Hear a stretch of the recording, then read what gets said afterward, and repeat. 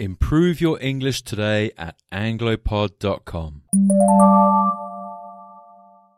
Hi everyone, I'm Dan, and today we're going to look at active and passive voice in English. This is a very important grammatical structure in English.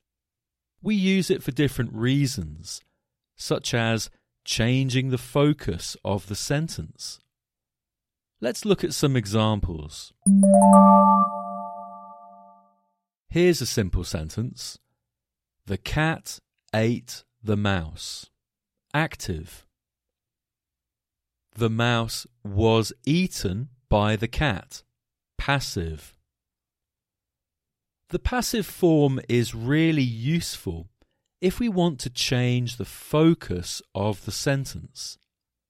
In this case, we want to focus on the mouse and not the cat. So how do we make the passive?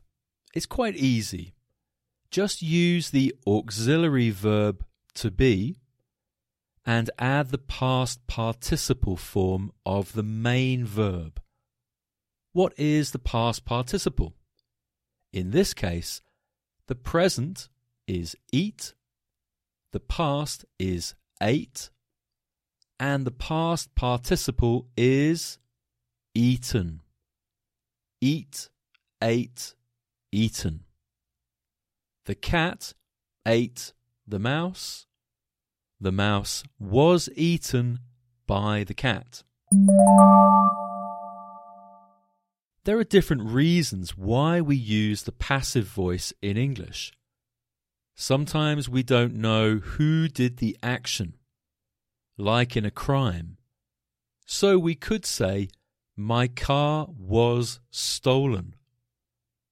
We don't know who stole my car, so passive is really useful here. Note that it's not necessary to say, my car was stolen by a thief. That's obvious, right?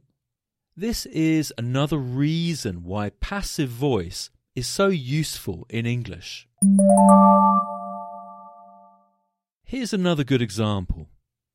English is spoken all around the world. This is good for talking about people in general. It sounds much better than people speak English all around the world. Again, obviously, we're talking about people.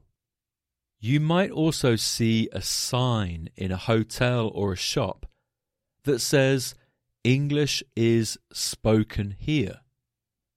It sounds more formal than saying, we speak English here, or everyone speaks English here. So passive can be more formal or less direct as well.